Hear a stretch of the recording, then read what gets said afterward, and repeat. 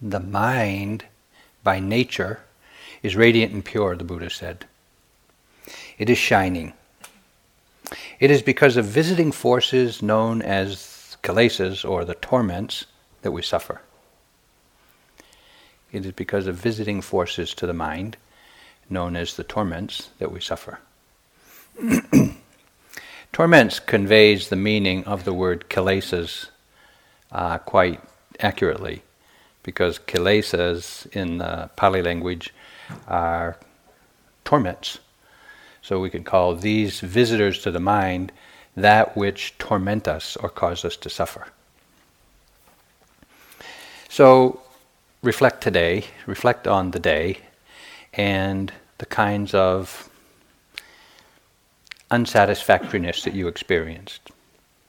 Pain in the body, pain in the heart, frustration, self-judgment, sleepiness, anxiety, frustration, whatever.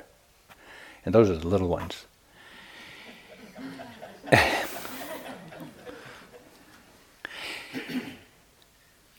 That kind of experience is caused by a visitor to the mind. It's not who you are, it's not how you are, it's not your inherent nature to be, impatient or angry or, needy or greedy or depressed. It's just a visitor to the mind. Just a visitor to the mind. So if we can hear what the Buddha said and believe it, we might inquire, well, if that is so, how should we understand these torments? What is the right view to have of these torments? How do we become aware of them? And how do we get a handle on them, to use conventional language? Because as Sayadaw U Tejaniya acknowledges, it's not you who removes these torments. Wisdom does that job. Okay, so, what are these torments anyway? What is the right way of understanding these torments? The Buddha calls them visitors to the mind, and U Tejaniya acknowledges that, we can't get rid of them, but wisdom can.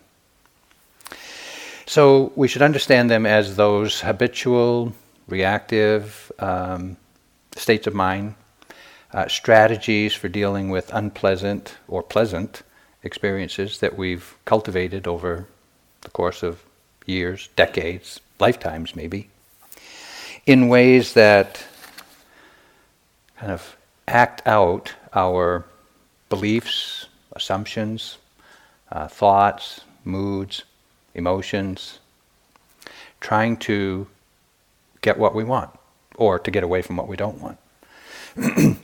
The interesting thing about these torments is that they're all rooted in ignorance or delusion. And I make a subtle distinction between those two English words. Ignorance is when, and we've all experienced this today, the mind wanders away into thought. We're not aware of it. And as I acknowledged the other day, when we're lost in thought like that, we don't know what we're thinking about. We don't know when we started. We don't know how long we've been thinking. We don't know where the thinking's going. We don't know whether we like what we're thinking. We don't know our posture. We don't know our age, our name, our gender. We don't know if we're in a room or outside. We don't know we don't know anything. And this is when we're trying to be mindful. Just think if we weren't trying to be mindful. Okay. So, it's kind of embarrassing, actually, to realize, oh my goodness. Anyway, we don't know anything. We're totally ignorant. And only remembering to recognize the present moment, mindfulness, is going to get us out of that trap. Okay. We could say that kind of ignorance obscures the object, meaning we don't see the present moment. We don't see the present moment's experience. We don't see an object. We don't see anything. Delusion, I differentiate by saying, well, delusion is the filter over the mind that causes us to attribute significance or meaning or purpose to something that it doesn't inherently have. And so we would say that delusion obscures the nature of the object. We see the object, but we don't understand it correctly. So when attachment arises in the mind, and we look at whatever we look at, we only see the pleasant aspects of it. This is the nature of attachment. That's what attachment does to the mind. It causes the mind to see only the pleasant aspect of what it's looking at. On the other hand, when aversion arises in the mind, when aversion visits the mind, it's just a visitor, remember, it causes the mind to see only the unpleasant characteristic or aspect of what it's looking at. This is its nature. So we could say that, well, we're living in delusion. We misunderstand. We don't see the whole picture. We're looking at it, we see it, but we've attributed some kind of significance to it or value to it that it doesn't inherently have. So think of something that you wanted, fell in love with, desired, worked hard to get because it was going to make you happy. That's why we get those things. And then you get it, and how long do you stay happy?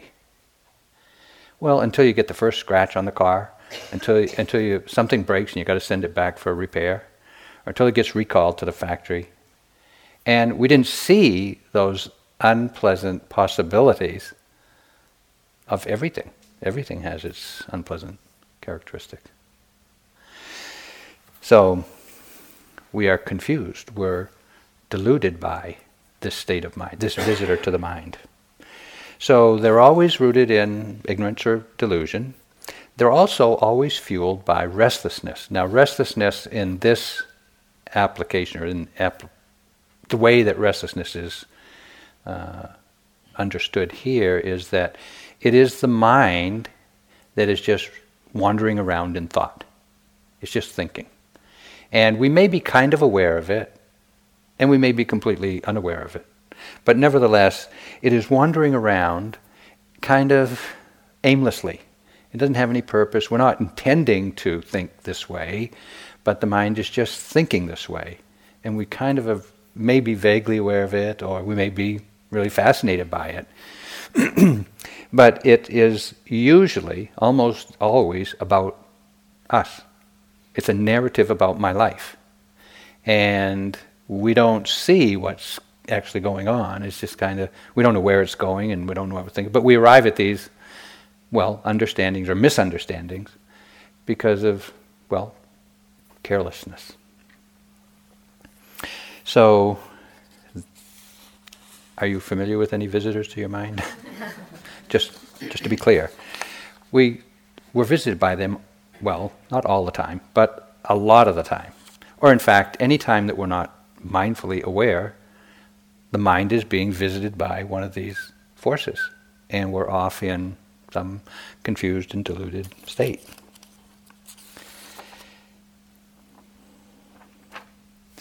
But normally, we don't see these visitors. Let's say they have arisen so frequently in our life, throughout our life, that they've kind of become a habit. They kind of think they own the place, even though they're just a visitor. And, because they have arisen so often and we've just kind of accepted them, we don't even pay much attention to them a lot of the times. If we're really bothered by them, if they're really making us suffer, then we pay attention. But the rest of the time we're just kind of whingy, whiny, kind of complaining about stuff in our life, and we just live with it because, we don't know that there's any other option. And because they arise so frequently, or they visit the mind so frequently, we have assumed that they're kind of like always there. It's like a visitor who just silently moves into the spare room. They're always there. They're just waiting to come out for lunch and, things like that. And so we take a momentary appearance of one of these visitors. Say, you're fearful. Fear arises, due to causes and conditions, and it's appropriate to feel fear. That's a normal effect of given causes. And when we feel fear, we notice it. We kind of act it out. We run away. We do whatever we got to do to take care of the fear, or try to. And it has arisen so often that we can think, geez, I'm always fearful. That's one of my strategies for dealing with, unpleasant experience. And then we often, because it has arisen so frequently, we assume that it's my fear. This is my, depression. This is my anger. And when we appropriate it as mine, we then get identified with it. Not only do we eternalize it, saying, I'm always like this, and it's mine, appropriating it, we identify with it and we say, I'm an angry person. I'm a depressed person. And that's because, the experience has arisen frequently. We've identified with it. We've owned it. We've kind of reified it into, this is a personality. This is my personality.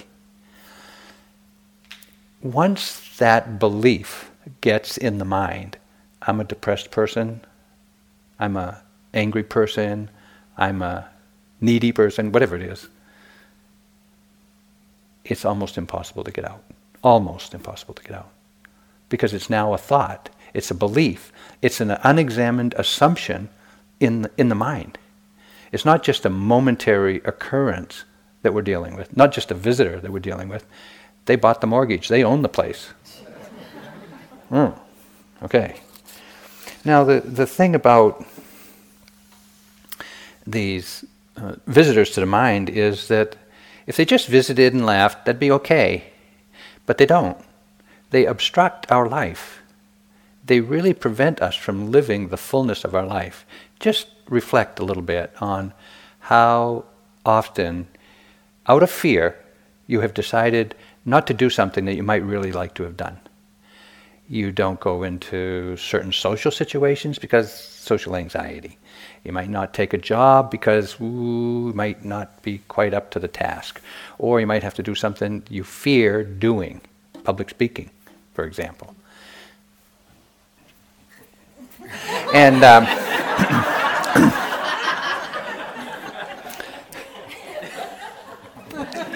okay, so we can see that because we kind of entertain these visitors to the mind when they arise, we just don't go there in our life. We don't go to some of the terrain that is possible to experience as a human being. And as we go through life, year after year, the range of what we are comfortable with gets smaller and smaller and smaller. And so we live in this in the narrow confines of what we feel totally safe. And that's not that safe either, but totally safe in, when it's fear. Or, it can be depression, it can be frustration, it can be, desire or whatever. They're all visitors to the mind that exert this limiting effect on the heart. And when they do that, they also prevent us or hinder us in our practice.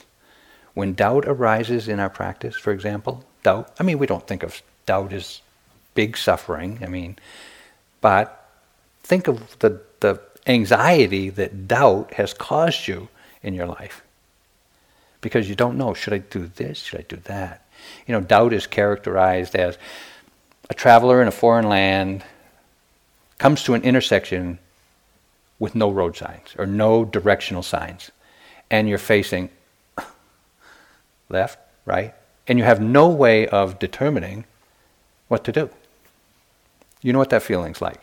Should I do this? Should I do that? I don't know. There's good reasons for going this way, and there's good reasons for going that way, and we don't know. And so we're paralyzed with doubt. You can think all you want about, that road's kind of neater, that one's a little rough, but that one looks straight, and there's trees over there, and there's a And yet, all that thinking about it doesn't offer you solace for the doubt. And so you're paralyzed. Reflect again on the times in your life that you've been stuck, unable to make a decision, not seeing a clear direction forward in your life. That's suffering. Just a visitor, but it has had the effect of really hindering your life and your practice. So we could say that these torments, these visitors to the mind, they enchant the mind. They cast a spell over the mind of dreamlike images where we have these we're under the influence of this intoxicating visitor. And it's like as Upandita characterized it, it's a living, breathing, long-running, hallucinatory narrative of our life. That's suffering. It entangles the mind in all the suffering that you've ever experienced. But mindful awareness is like a searchlight casting for faults in the clouds of this delusion. Seeing the gaps, seeing the places where we can kind of see through the illusion, see through the delusion. These torments, these visitors, they're all dharma. Every time you experience it, that's a dharma. Because they arise due to causes and conditions. They're not a mistake. They're not that they're not supposed to happen. They arise because conditions are there, so they arise. They're a natural phenomena. But rather than seeing them as an obstacle to our practice, we should actually consider them an opportunity, because mindfulness can be aware of them. Mindfulness can learn to recognize them. And if we can recognize them, or if mindfulness can recognize them, and observe them, and be with them, it can learn about them, and insight can free us from their grip. So, while we may have made mistakes because of these visitors, we've made some foolish decisions, we've acted carelessly, we've hurt ourselves, we've hurt others, we've made mistakes. Actually, those mistakes are the stepping stones to wisdom, if you use mindful awareness to see what was going on.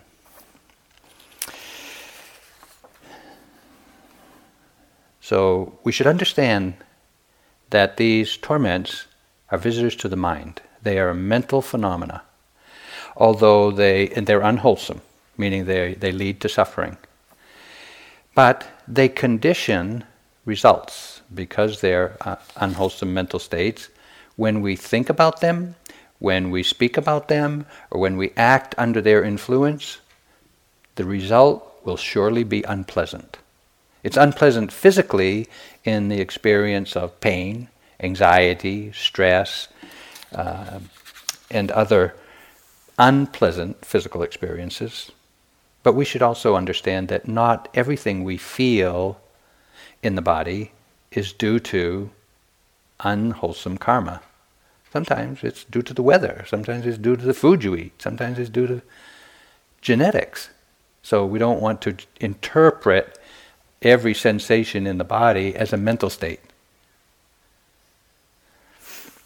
So these torments, when acted on, condition unpleasant effects in the body and also in the mind, with a sense of disagreeableness, tension, stress, regret, reactivity, remorse, guilt. These are the unpleasant feelings that come from blindly acting out these visitors to the mind. When unrecognized and not understood, these visitors only become more permanent residents. They get stronger, So we should look at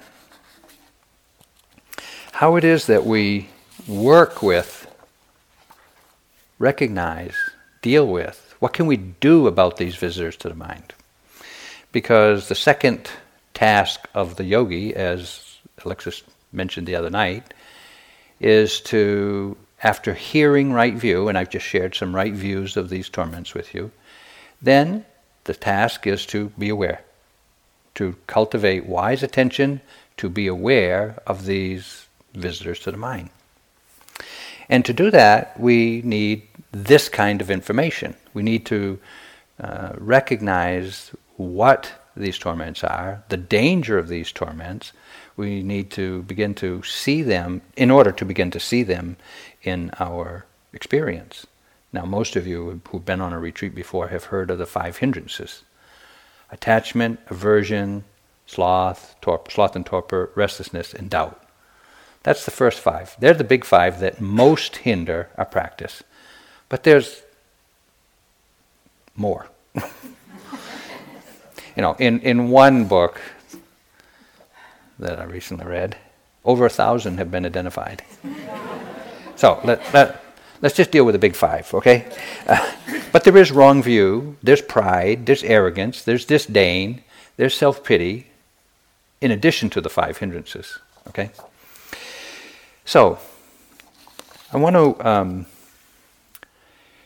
suggest, and tonight I want to talk about, not necessarily a way to get rid of these defilements, these torments, these visitors to the mind, but a way to understand your experience of them. Because as you practice, your experience of them is going to change. And we want to be able to recognize the subtlety of change in how we experience these visitors to the mind. Otherwise, we'll just think of them as, and try to get rid of them, just try to evict them from the mind. So, having heard this much, we can see that at some point we have to recognize them in our own experience.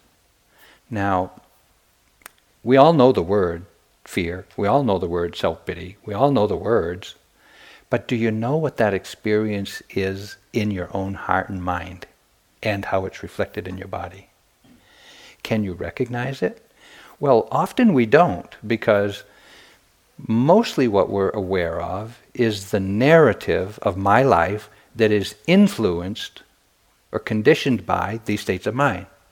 So when, for example, self-pity arises in the mind and we don't see it, we are believing these thoughts or these assumptions, these feelings of like, oh, poor me, I can't, blah, blah, blah, blah. Oh, poor me, blah, blah, blah, blah. And we've all been kind of caught in that state of mind. Oh, poor me, I can't. When I was in Burma, I came upon, or I should say, I noticed this visitor to the mind, self-pity. It was, oh, poor me, I can't do this practice. It is just too hard. Oh, poor me, I can't do it. I'm just so stupid. Oh, poor me, I can't do this practice. I'm too old. Oh, poor me, I can't do this practice. I did too many drugs. Oh, poor me, I really can't do this practice. I didn't do enough drugs. And the mind will tell you anything, And when it's and every time that came up, oh, poor me, I would stop practicing. I would believe it. I would just believe the narrative and just kind of, okay, now what? So when anger arises or impatience arises, we also, again, just act it out. Often we just get fretful and anxious and fearful, and we just act it out and try to get rid of it. And what this first way of beginning to work with these visitors to mind is, you have to recognize, oh, this is self-pity. Oh, this is the experience of self-pity. And rather than just believe the narrative of self-pity, we have to kind of extract this awareness that can look at, recognize, name this experience that we're having objectively. When we develop awareness, as I've mentioned, it's remembering to recognize the present moment. And so many of our present moments are just very ordinary, common, recurring, mundane experiences. Breathing in, breathing out. Breathing in, breathing out. Lifting, placing, lifting, placing. And they're so repetitive and so recurring that we think this is a waste of time. Give me something more juicy. This is boring. But actually, we train the mind to be continuous on non-threatening experience. Breathing? Hello. Unless you have an asthma problem or something like that, breathing is not usually a problem or too traumatic. Sometimes it is, but if we train the mind to be aware of non-threatening, let's say, or safe objects like stepping, breathing, seemingly insignificant things, then the momentum of awareness builds up so that when a visitor to the mind arises, it's recognized, because the mind is in the habit of recognizing present moment experience. And awareness like that, when it gets some momentum, is always accompanied by another mental state called ujjukata, which means straightness of mind. The mind just sees things as they are, no spin. It means that we're no longer able to deceive ourselves. When self-pity arises, you see it, you get it. It's not, you can't pretend that it's justified, you can't rationalize it, you can't pretend that you didn't see it. The mind is so straight and so clear, it just goes, I see it. And you have to deal with it. So, one way of supporting this capacity to recognize these states of mind is to name them. To name them. So that when you're under the influence of any of them, if you can just step back enough to say, what is this? What is this experience that's being known? And sometimes you have to not think about it so much as you have to really feel into, what is this really? Is this frustration? Or is this disappointment? Is this anxiety? What is this? But when the mind is steady and we're able to recognize the present moment's experience and we've got some momentum to it, we can stay with it, we can be with it. We don't just have to get caught in it and act it out. We can actually step back and see it. So being aware of these mental states in the initial stages means that we begin to own it. We begin to say, yeah, it's true. I have to acknowledge, I am really angry. I'm really depressed. I'm really caught in this lustful state of mind. I really want what I want. And that's hard. That's hard to acknowledge how we're actually feeling, because we often have a judgment or shame about it. And that gives us a clue as to what we got to do next. Because when we notice that, we can be angry and somebody says, you're angry. No, I'm not. You're really impatient. No, I'm not. You're really caught in this, state of mind. No, not me. And it's just automatic. We don't want to be identified as, either to ourselves or by another for sure, with being caught or being exhibiting or displaying or being kind of unkind in that way. So the second way that you might be relating to these visitors to mind is you kind of know they're there. You have some mindful awareness of them, and you feel kind of guilty. You feel kind of like ashamed, or kind of want to you still want to get rid of it, but mindfulness won't let you because it's there. Mindfulness is seeing it. And so it's just, okay. Actually, until we learn to relax with this state of mind, we'll be struggling with it. So we may recognize it, but we're struggling. We're trying to get rid of it. We're trying to explain it. We're trying to justify it. We're trying to fix it. At some point we just say, this is the way it is for me, for now. Just relax. Not get so stirred up about it. Have the courage, actually, the strength of heart to say, this is the way it is for me, for now. And we know that it's not going to be forever. But even with that, it being there at all is unpleasant. So when we acknowledge that this is a conditioned habit, we can see, or when we relax our judgment, we can see this state of mind has arisen due to causes and conditions. It's not me. It's not mine. It's a visitor to the mind, remember? So we bring in some right view to help us relax around our experience that we now have recognized and being mindful of. So we want to acknowledge again that, causes and conditions have given rise to this. One of the causes and conditions is often the strength of habit. When we've been habituated to react in a certain way as a strategy for dealing with unpleasant or pleasant experience, that habit carries a lot of force in our minds, a lot of conditioning. So we should understand also that these torments arise because we're not paying attention. We have unwise attention. We may have low energy. We may be indulging in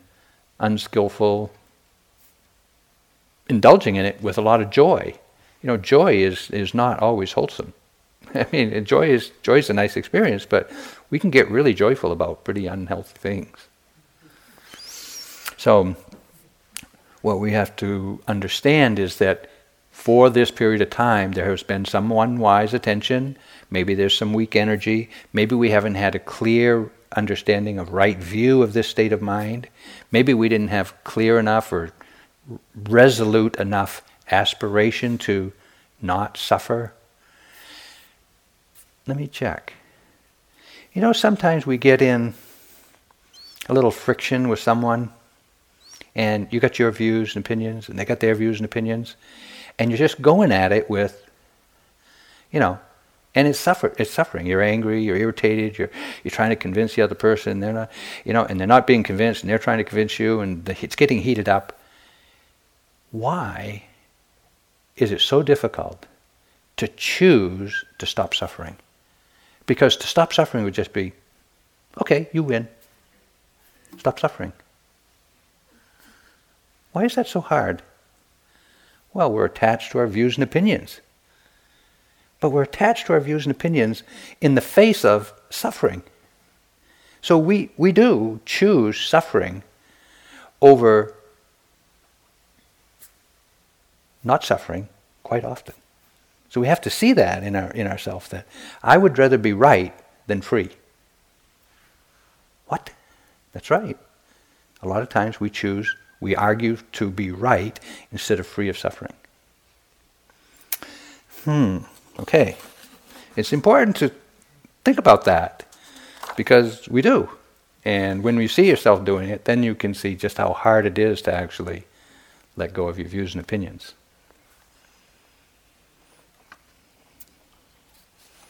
Now, with this much information, we've identified the kinds of visitors to the mind. We've talked about their danger. We've talked about their arising due to causes and conditions. We've got all this information. Now we have to use this information intelligently in our practice. And here's where I want to acknowledge that thoughts in practice are not the enemy.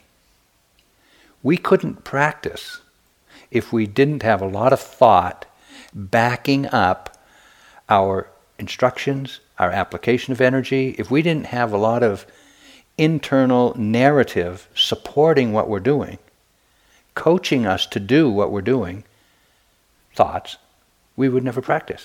And we wouldn't know how to practice correctly. So we're constantly monitoring how we're doing.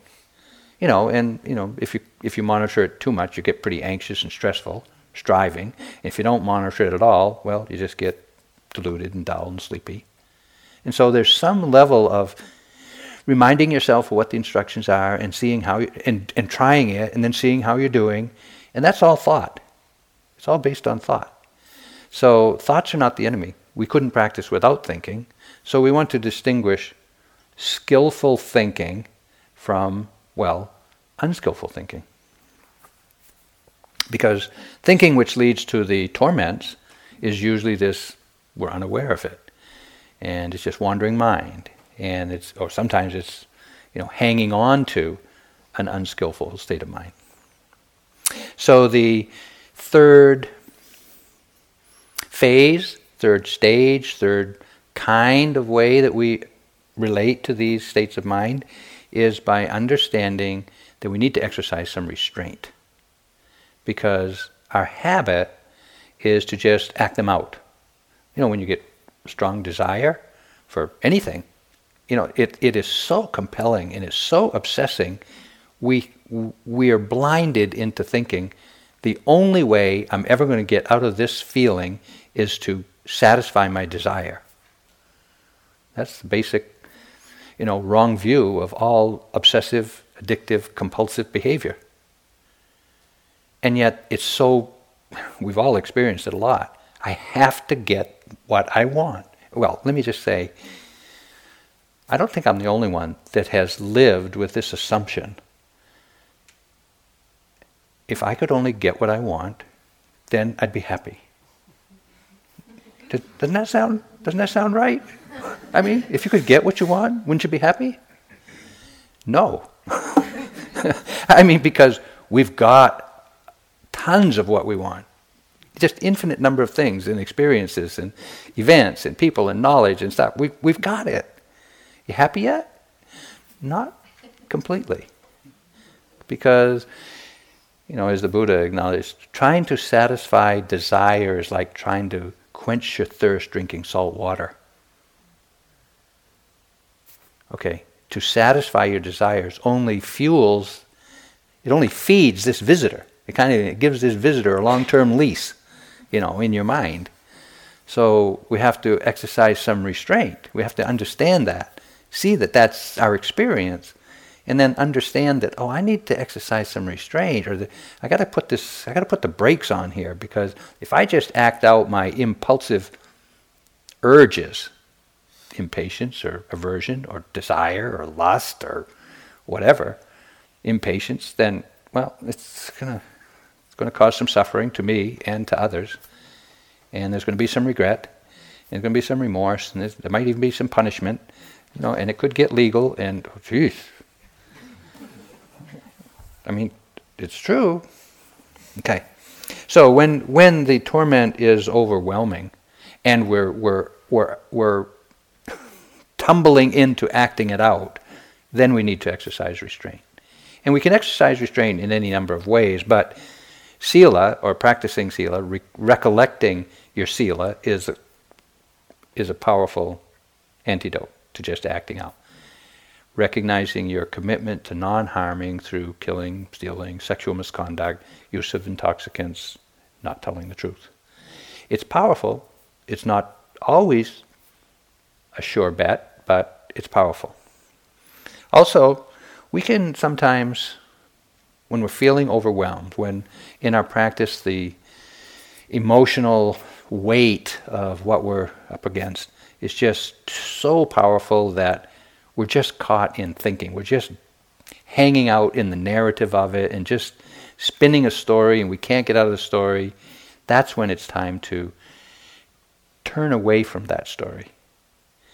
We go into the dining room and get ourselves a cup of tea, sit at the window and enjoy that cup of tea, noticing what you're seeing, what you're hearing, what you're feeling, in the present sense contact of the moment. You're still being mindful, because you're seeing when you're seeing, you're hearing when you're hearing, you're knowing sensations and you're enjoying this tea. Okay. You're still being mindful. You're strengthening the momentum of mindful awareness, kind of leaving that emotional overload off to the side somewhere, so that you can strengthen the mindfulness. Later you can go back and take a look again, and maybe it'll look, and it will look, that emotional drama will look very different. We just need some momentary relief because it's got the upper hand. Some might think that kind of withdrawal from the present moment is aversion or out of fear, but actually it's wisdom that is able to recognize this negative or this unwholesome force is too powerful for the mindfulness, awareness at this time. So it's wisdom that says, back up, let go, Go change your experience. Sometimes we do reflections, practicing loving kindness or metta when overwhelmed by aversion, impatience.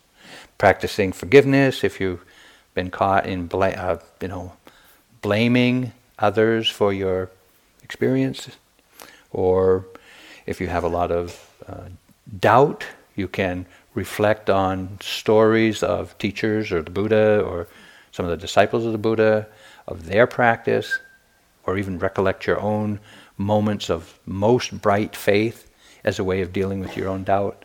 So there's ways of dealing with what momentarily are overwhelming visitors to the mind.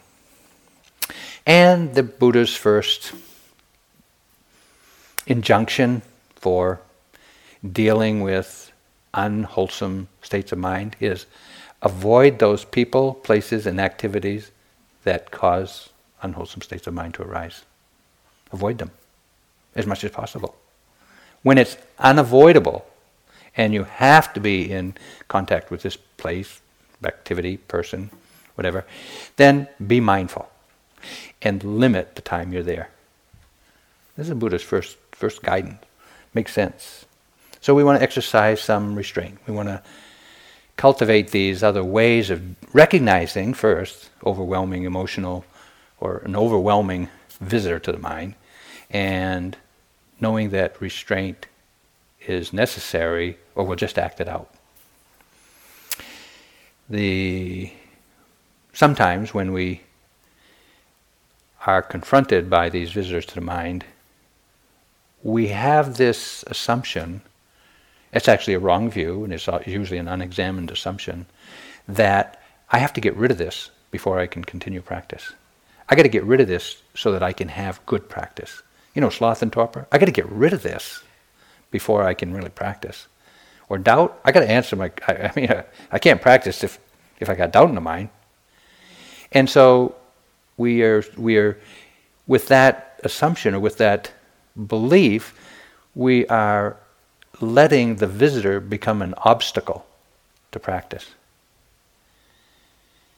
But actually, that's a wrong understanding, because, as I mentioned, these visitors arise due to causes and conditions, and awareness can recognize them. So we sometimes have to confront that assumption and reframe our understanding. Just cognitively go in there and say, this assumption, this belief I have is wrong. Okay. Instead of, I got to get rid of this before I can get on with practice, or in order to have good practice, actually, this state of mind that is so compelling or so habitual is the very place to establish awareness that you're not yet able to. This is your edge. This is your cutting edge. When this has arisen and you've been able to recognize it and you're not acting it out, this is the very place. Stay there. But you need to reframe your misunderstanding, or you'll just stay there but try to get rid of it. So this experience of these visitors that aren't overwhelming, but they're nagging, let's call it that much, this is the very place. Because we haven't been willing to stay with it. We haven't been willing to learn from it. We haven't been able to endure it, if you will. And so we've always just pushed it away, or minimized it, or denied it, avoided it, acted it out, anything to kind of get rid of it. But practice is just the opposite. Rather than getting rid of it, I don't want to say welcome it. That's a little too new age. But but at least acknowledge it. Be willing to just say, here it is. Okay, a visitor has arrived at the door. I don't have to let him in, but I can't slam the door in their face either. Okay, I'm just going to have to be here with it. So reframing our understanding is, rather than seeing them as an obstacle to practice, to see them as an opportunity to develop awareness of something you don't yet know about. U Tejaniya, he says, try to recognize that these torments are simply torments. They're not your torment.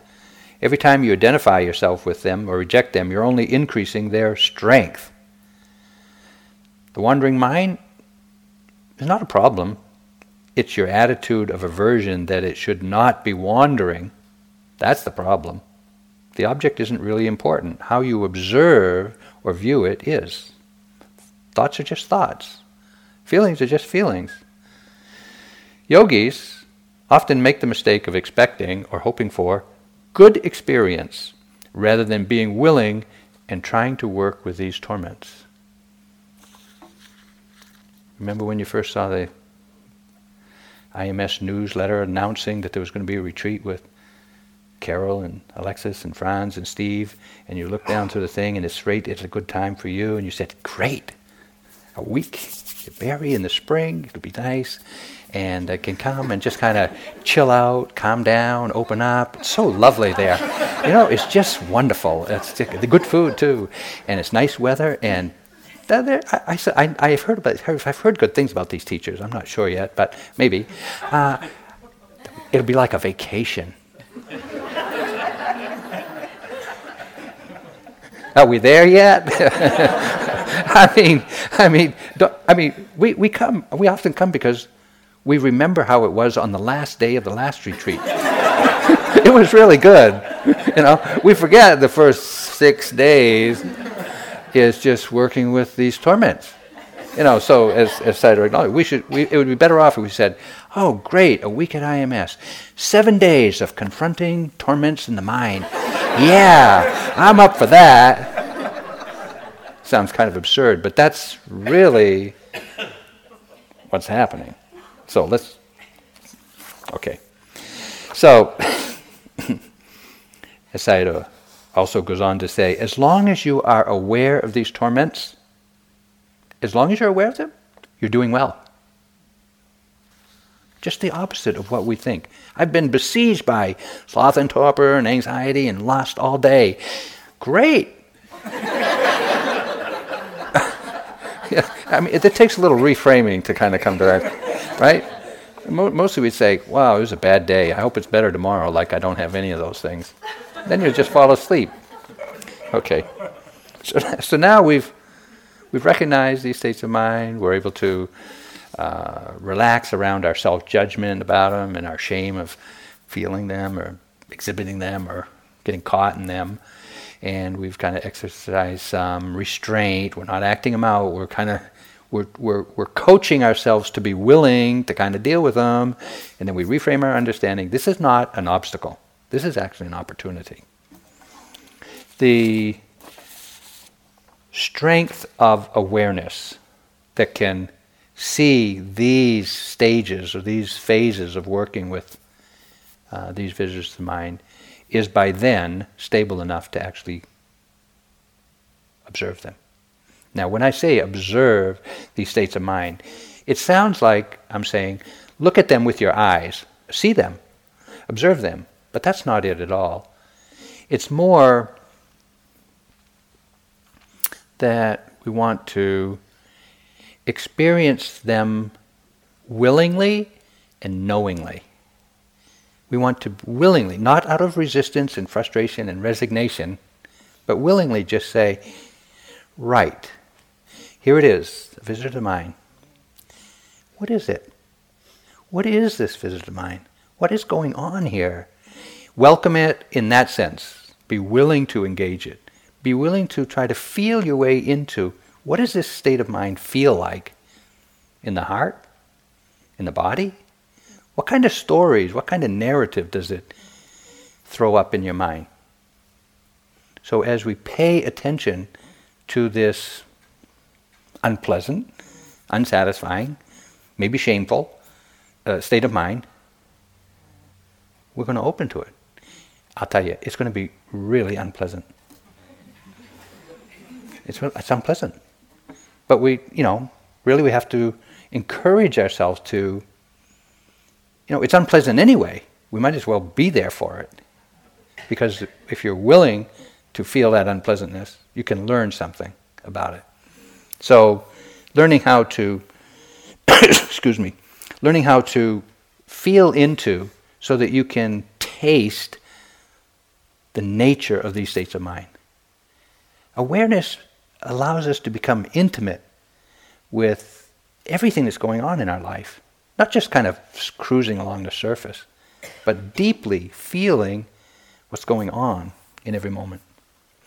So that when pride arises and you're kind of caught in this inflated, egotistical view of yourself, happens occasionally, you can say, wow, this is the nature of pride. This is what it feels like in the body. This is what it's doing to the mind. Or this is the nature of despair. Wow, this is what despair is like. Or impatience. I mean, we've all experienced these states of mind. But what can you actually say about your experience of them? Objectively. Well, mostly we just know the story about them. We know the story of our fear, the story of our pride, the story of... And we don't know the state of mind itself, the actual flavor, the feeling, the... what's called the sabhava, its unique nature. Because they're all different. They all have their own fingerprint, if you will. They all have their own feeling print, if you will.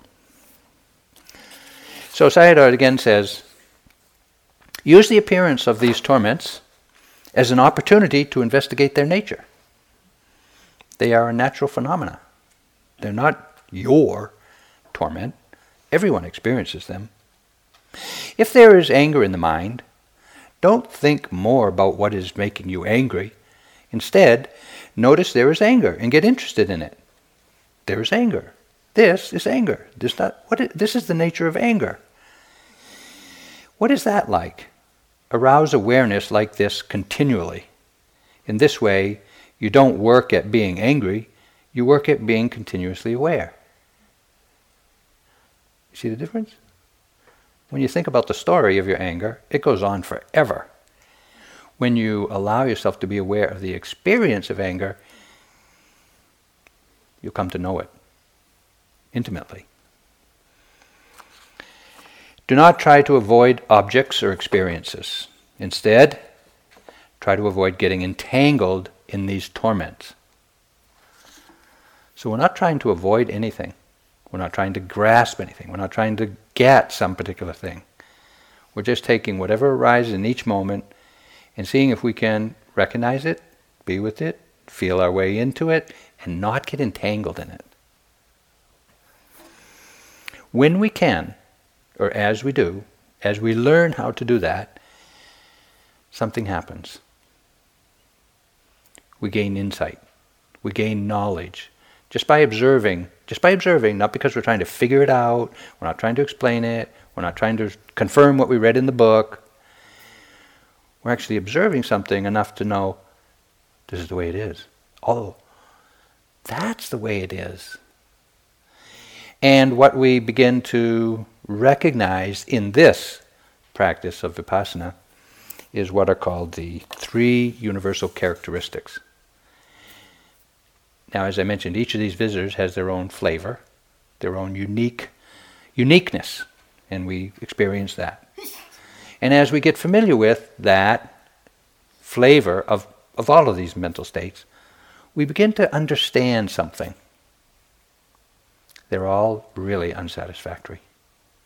They really are, they're painful, they're changeable, they're oppressive, we suffer, they're tormenting.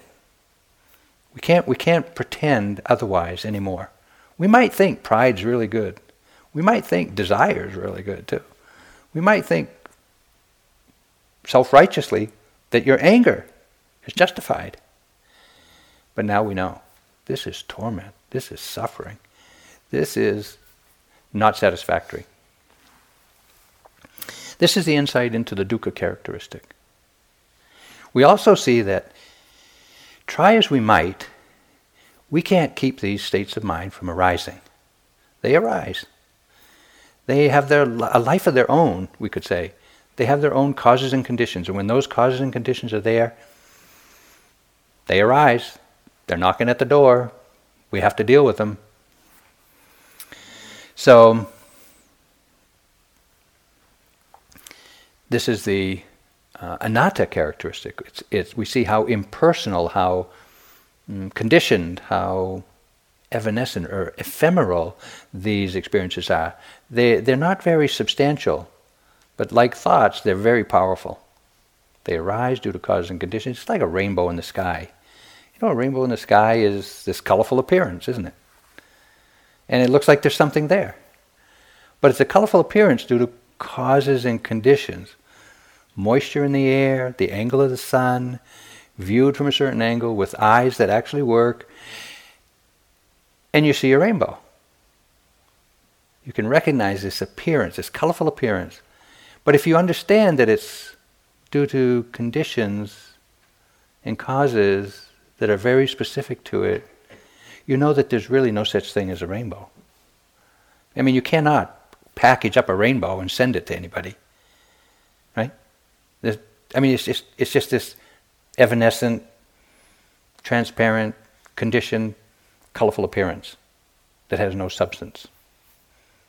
So do these visitors to the mind, just like that. Colorful appearance, due to causes and conditions, they have no substance. If we don't see that, we give them substance, and then they become a heavy burden to kind of live with. So we understand, these states of mind are just like that. They just come due to causes and conditions. You don't have to own them. You don't have to take them on as mine. They're not going to last forever. And that's the third insight.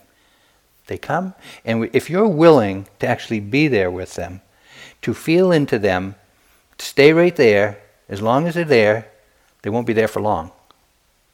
They just pass away. They dissolve. They disappear. They fade away. They go away.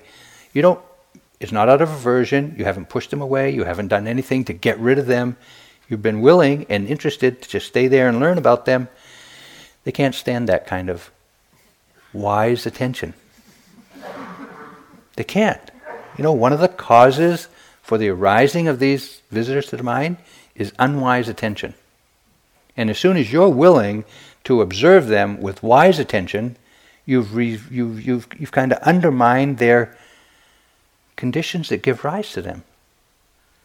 So really it's developing this understanding, this right view, and the courage, and the continuity to say, I can look at this, I can be with this, I can feel into this, and you'll see, it doesn't last. That knowledge that it is impermanent, you can read in a book, but it doesn't touch the depth of attachment in your heart.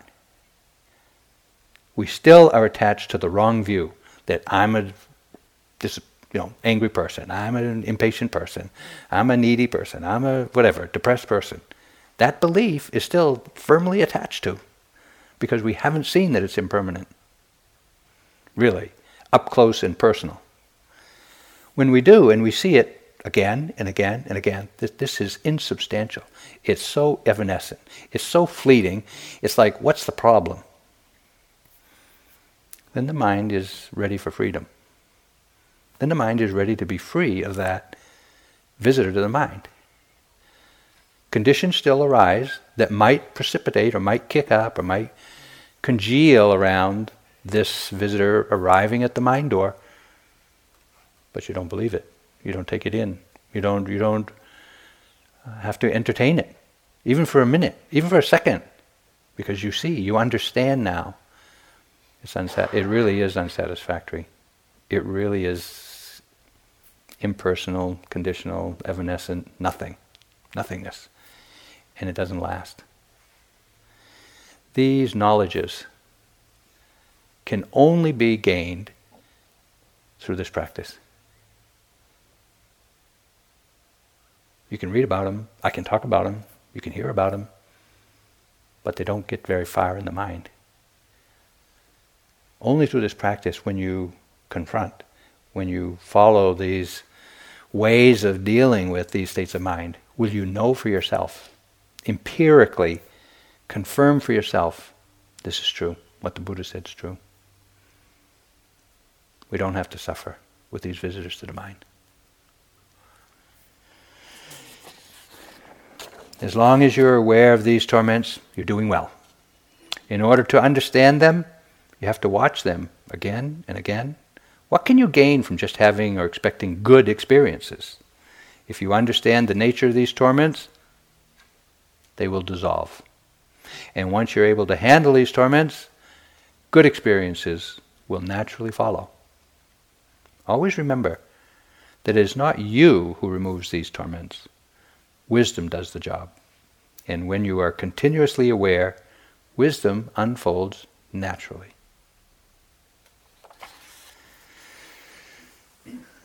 Let's sit for a moment and let the words settle in.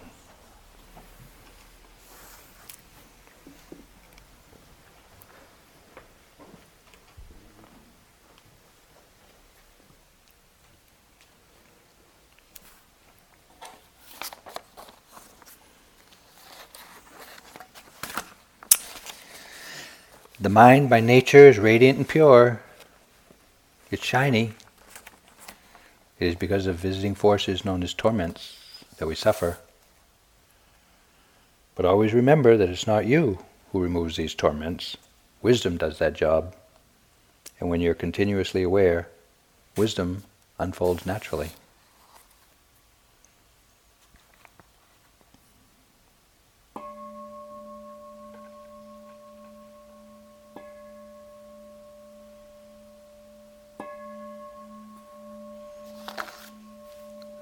Thank you. Thank you for listening to the Dharma.